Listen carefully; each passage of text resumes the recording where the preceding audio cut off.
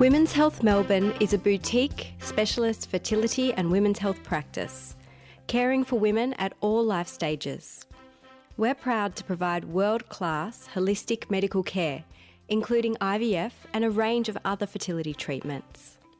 We provide our patients with every opportunity to achieve their goals. Our two Melbourne locations are in Fitzroy and our new state-of-the-art Caulfield practice. Reach us at womenshealthmelbourne.com.au and you can follow both Women's Health Melbourne and Dr. Radia Lou on the socials.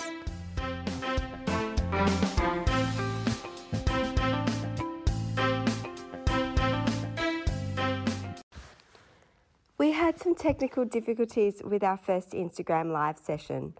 I wasn't able to save the file at the time due to poor internet connection. However, I have managed to salvage the audio. Here it is for you. I hope you enjoy the questions asked by everyone. Please keep asking your questions as we are problem solving and hope to run much more smoothly next week at 2 p.m. on Friday. Hope to see you there.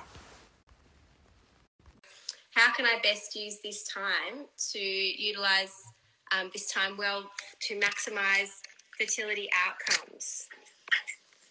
So, look, basically, I think there's lots of ways to answer this question. One is that if you haven't yet started on getting ready in terms of seeking help, this is a great time to get started, to reach out to your doctor, to a fertility specialist and seek help for the first time, because in this time, we can really still get to the bottom of what's going on if you've had trouble conceiving. We can find out answers.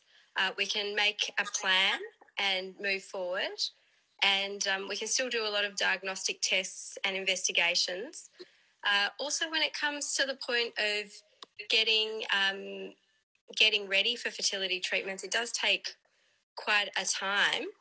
It takes time, specifically in Victoria, to have kind of ticked all the boxes that you need to tick from a bureaucratic perspective. We still, at this time, have things like police checks and child protection checks in place for things that utilise a laboratory, so things like IVF and IUI.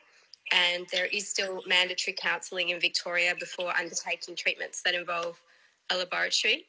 Actually, treatments that don't involve a laboratory, we can probably get on with fairly quickly in some cases, with the exception of surgical treatments, which are on hold for now. So that is one way that we can kind of like find the vector of your own pathway and kind of start the process of problem solving and moving forward. We also know that optimising your natural health and general health is the best thing you can do to try and improve fertility. So, for example, if you're a smoker, stop smoking. If you're a guy, it takes 3 months for that effect of smoking to leave the sperm and for the sperm to be at its best. Things like ensuring you have a great diet, that you have lots of fresh fruit and veg and lots of antioxidants in your diet, cutting out toxins, making sure you have lots of exercise, which boosts endorphins and also improve our metabolism by building muscle, which is the best tissue to burn sugar at rest. We can concentrate on ourselves. One of the upsides to having more spare time, I suppose, for a lot of people is that we can, look after ourselves, have sleep, make sure we get enough rest, make sure that we are looking after our bodies. And also in terms of timing sex, we've got no excuse now not to get it perfectly right. So if you do have a predictable cycle and you can optimise the amount of time you have sex around your ovulation, that in itself will help a lot of couples to conceive. Great. So as another question, how often are you, as a fertility specialist, given updates on the changes to treatment? So as a fertility specialist, I do hear first, but I don't hear very much before the general public. Our updates and our restrictions are made by the Department of Health and Human Services, and they are tending to announce them publicly within a day or so of when we get a bit of notice. I would just ask all of my patients to keep an eye on our COVID site on our webpage and also on my social media, because I promise I will update as things change in real time. So that's the best way to keep abreast. And if you do have an assisted reproductive treatment plan in place that has been put on hold, make sure you just touch base on day one of each period, because then as things are happening, we can update in real time. And things are changing all the time. Things are changing constantly, absolutely. Will less invasive fertility treatments be introduced before IVF? So look, that is a very good question, and I can't really give you an answer, except that I can say that hospitals and doctors are working together as best we can to make it safe for patients to have elective surgery.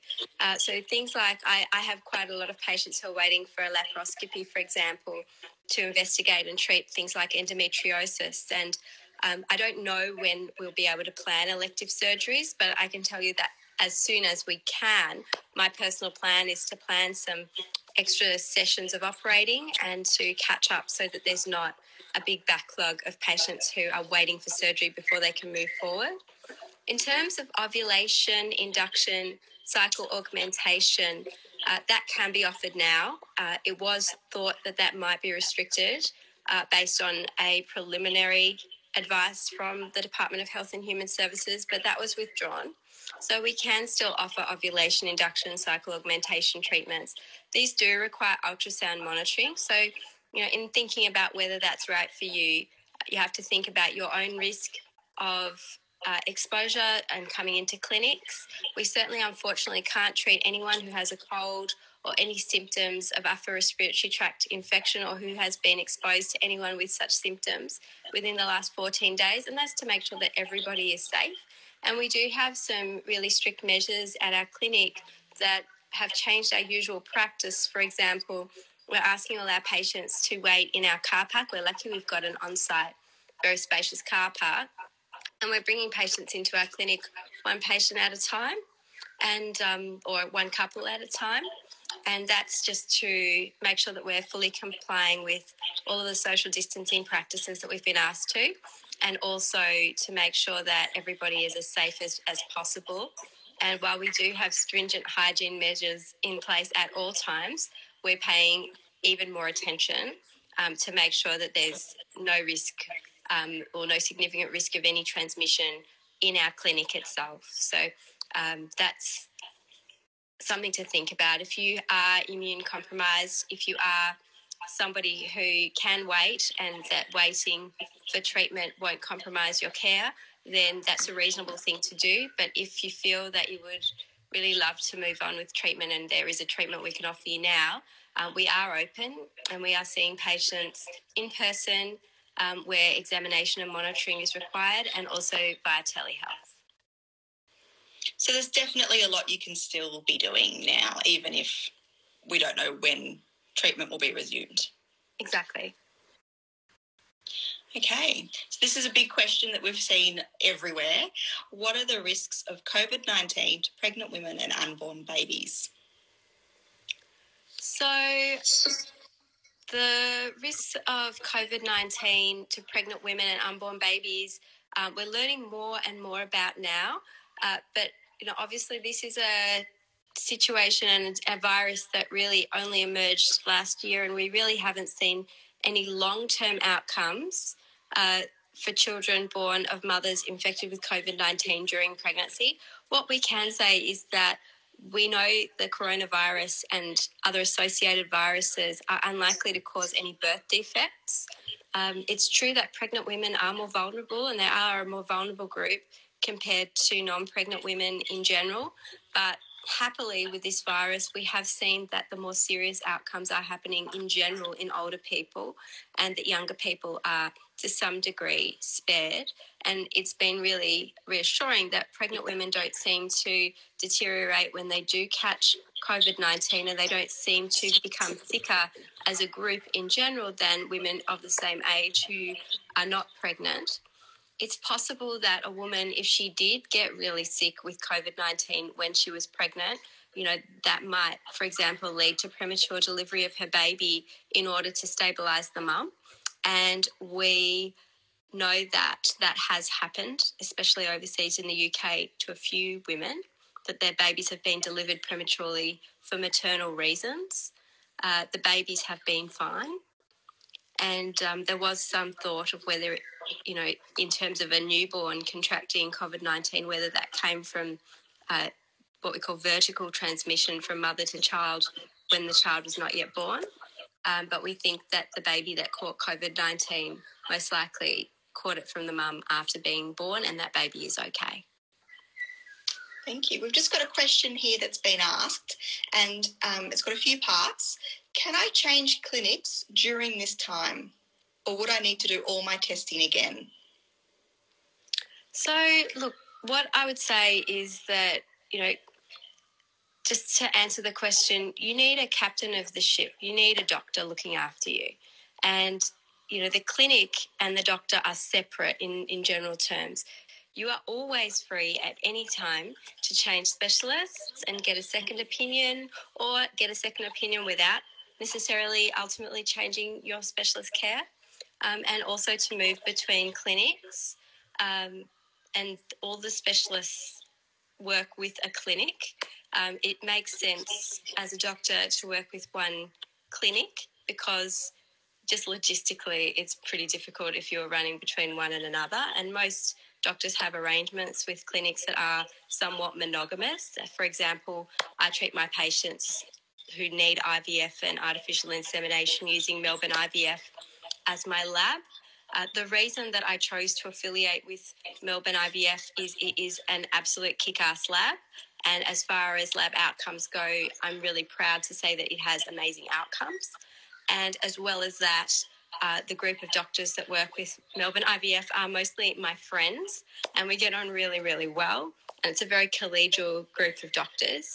And it's really nice, for example, in a context of when you do want to kind of, chew the fat with another doctor in your field about a particularly tricky situation with a patient, to have a really collegial relationship. And it also is really good when, for example, you want to go away for a few days, because while, we all work really hard, we can't work 7 days a week, 365 days a year, and it's always nice to have a bit of backup. So that's why I choose to be with Melbourne IVF. But definitely any patient can change clinics, and during this time is no different. Are new sperm donors being released onto the list during this time, or is this something on hold as well? Okay, so this was a specific question from one of my patients I received on Instagram, and I had to ask about the answer. And what the answer was that the donors that have already donated and are currently being released are still being released. So there's new donors coming onto the register once they've served their 3-month quarantine at Melbourne IVF.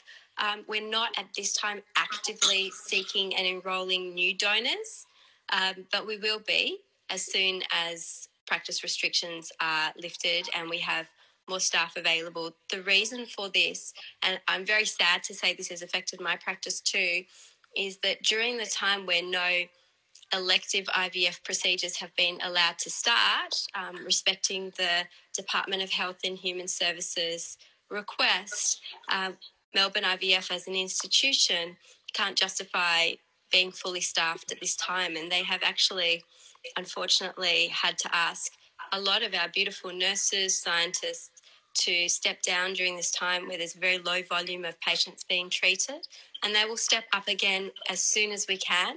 But because of that reason, things like recruiting new sperm donors is also one of those things that's put on hold for the time being.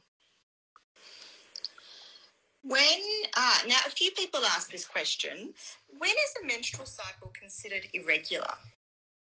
So a menstrual cycle that is regular means that it's predictable, and within a couple of days it comes within the same monthly cycle. The average would be 28 days, but you can have a regular cycle that's 21 days, or you can have a regular cycle that's 35 days.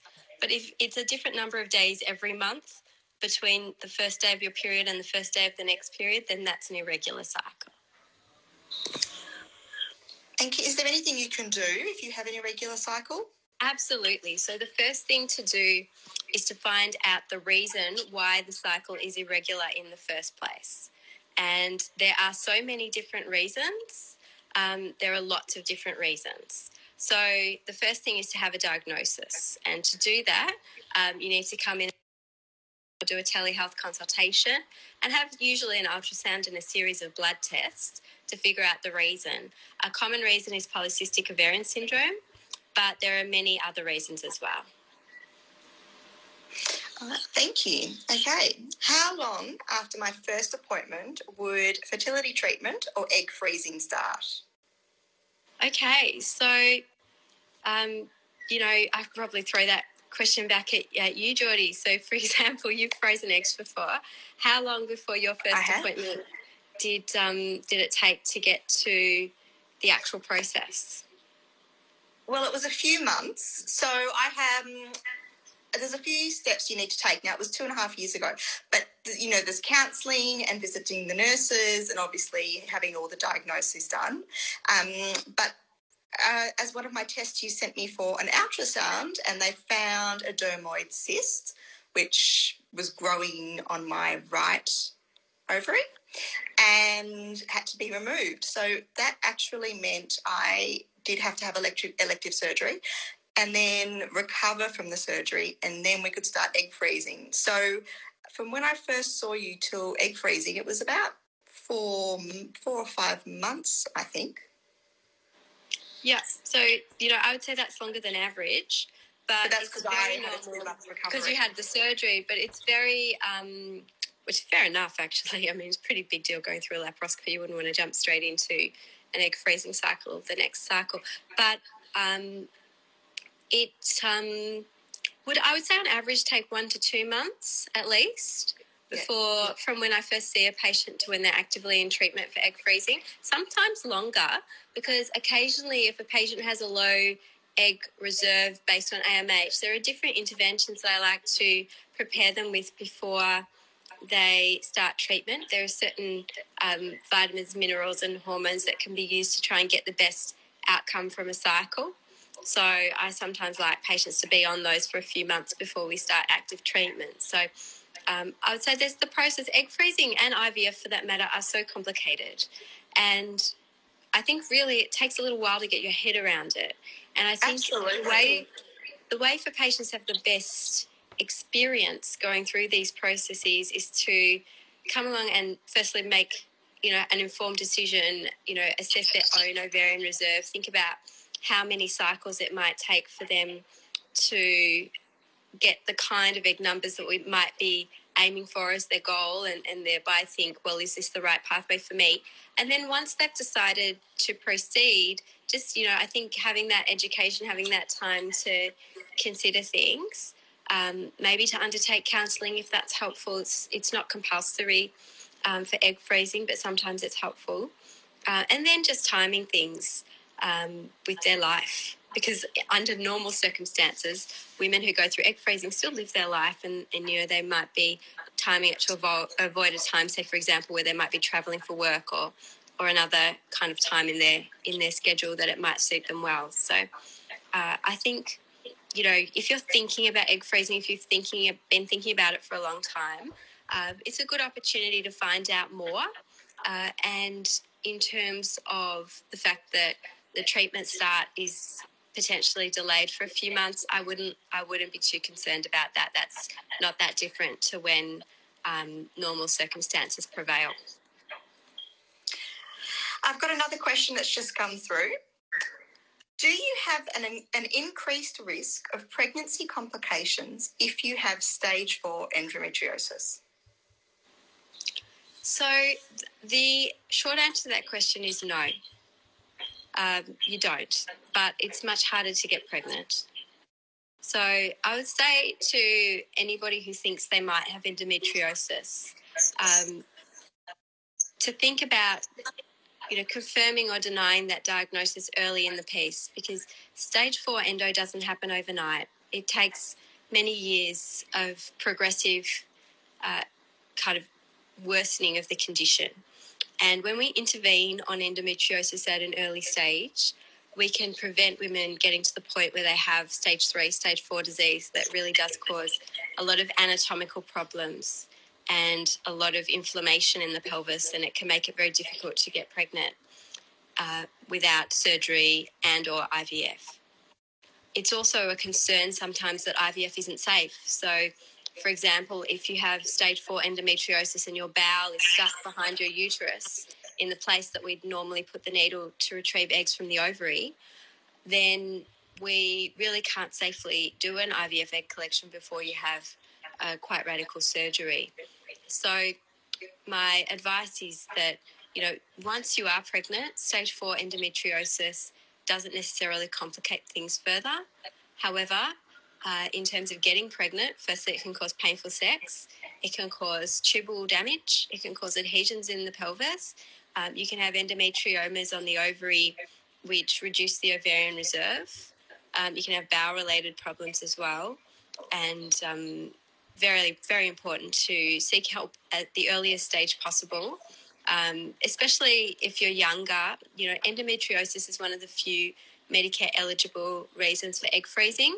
If you're younger and you're not yet partnered and or you're just not ready to have a baby, but you've got endometriosis, proactive measures may really prevent a lot of, kind of fertility difficulties in the future, because at least when you're younger, your egg quality is really good, and putting some young eggs in the freezer for the future might be a good idea. Okay.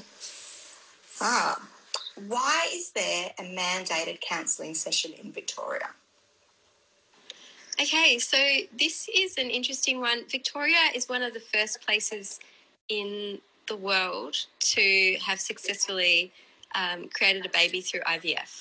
The third baby in the whole wide world occurred in Victoria through IVF. And when IVF really started, a lot of uncertainty existed around the technology and a lot of distrust, especially from our government and, really trying to protect people. But Victoria in general is one of the states that has the most legislation around IVF. And while counselling is recommended, in most jurisdictions it's mandatory in Victoria. Now, I would say this is all under review at the moment. So there was a commission investigating the way that IVF is practiced in Victoria last year, and changes are happening. So it may not be mandated in the future, but they're the reasons historically that the session is mandated in Victoria. Well, it has already changed. When I froze my eggs, it was mandatory, and now it isn't mandatory for egg freezing.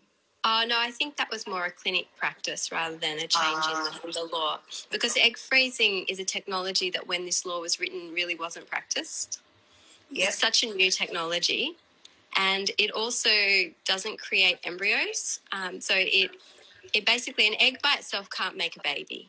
So freezing an egg from the point of view of the law is no different to, say, having, blood collected for donation or any other tissue that belongs just to you, or freezing sperm for that matter. It's not in itself able to make a baby. But once you've combined egg and sperm, that's when the mandated counselling has to come into effect, and that's why you need it for artificial insemination, as well as anything involving embryos. Next question. Why do we need to get a referral to see a fertility specialist? Well, actually, you don't technically need a referral. You can make an appointment without a referral. You need a referral from a GP to see any specialist to access Medicare benefits. So when you have a referral, you get a proportion of your consult fee rebated from Medicare. And if you didn't have a referral, you could still see a specialist. But, and this is what people who don't have Medicare do, but there'll be no rebate towards your care from Medicare.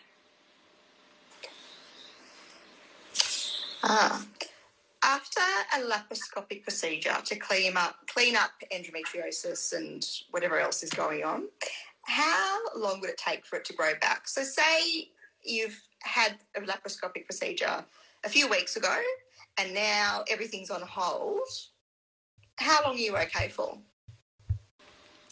That's very variable. It depends on what kind of endometriosis was found and what stage it was at the time. And also in terms of whether you're trying to have a baby or whether you're on the pill, because when you're on the pill, it's really protective against endometriosis returning. When you're trying to have a baby and you're ovulating every month, some women will have really aggressive endometriosis that comes back quite quickly, and others will have less aggressive disease that takes a longer time to recur or may not recur after surgery.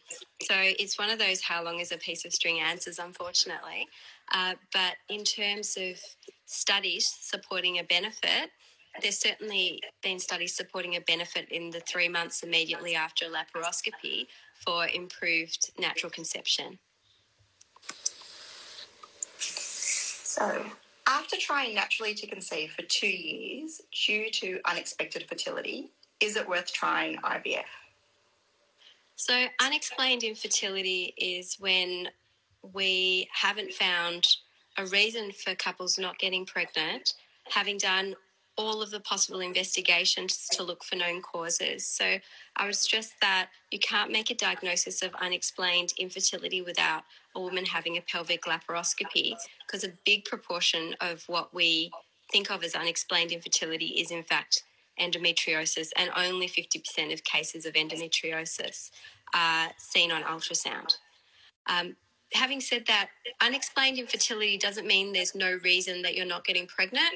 It means whatever the reason is, it hasn't been identified on a test. We do know that 80% of couples who are trying to conceive who don't have a problem get pregnant in 6 months, and 90% get pregnant within 12 months. There's a further 10% of couples who get pregnant in 2 years. After that, your chance of getting pregnant naturally, if you haven't conceived to that point, is less than 1% per month. So what the recommendations are is that if you're under 35 and you've been trying for a year, or if you're over 35 and you've been trying for 6 months, those are the times where you should actively seek the help from a fertility specialist, because there's a lot of things that can be causing concerns that need to be looked into. And unfortunately, there are still about 20% of the couples we see where we don't find an explanation. And of those, 80% will have a baby with IVF. So I would definitely say to the person asking that question, it's definitely time to seek help and to seek the opinion of a fertility specialist who's an expert in their field. And in terms of, general advice, that's my general advice. But for every individual couple, it doesn't replace the individualised assessment with your doctor. Definitely, this is general information that we're giving. Could you please explain ovulation induction and its success rates? Is this something we can do while waiting for the stop on fertility treatment? Okay, so ovulation induction really refers to helping a woman to ovulate when she is not otherwise ovulating or not ovulating regularly. It doesn't really have a place as such for helping couples who are already having a very regular cycle and knowing exactly when they're ovulating. You can use the same techniques that we use in artificial insemination to try and what we say induce what's called gentle superovulation, which is asking a woman to make more than 1 egg in a month on purpose to increase her chance of getting pregnant. Now, that is something that we can do now, but it needs to be done in the expert hands of a doctor. There has to be an absolute, kind of consideration of what would a twin pregnancy or a triplet pregnancy mean to you. We want to absolutely avoid the risk of what we call high-order multiple pregnancies, because when you have triplets or more, babies are always born very premature, and it really increases the risk to everyone concerned, and we really want to avoid that. So, I would say that if you are considering what gentle interventions might be suitable for you in this time where we can't use assisted reproductive technology, my advice is see a doctor, make an appointment. You're certainly welcome to see me if you're in my area or via telehealth, and discuss your circumstance in detail to see if superovulation in vivo, as we say, is something you could consider. And is this something we can do while we're waiting for the stop on fertility treatment? It is something you can do, but it does require ultrasound monitoring.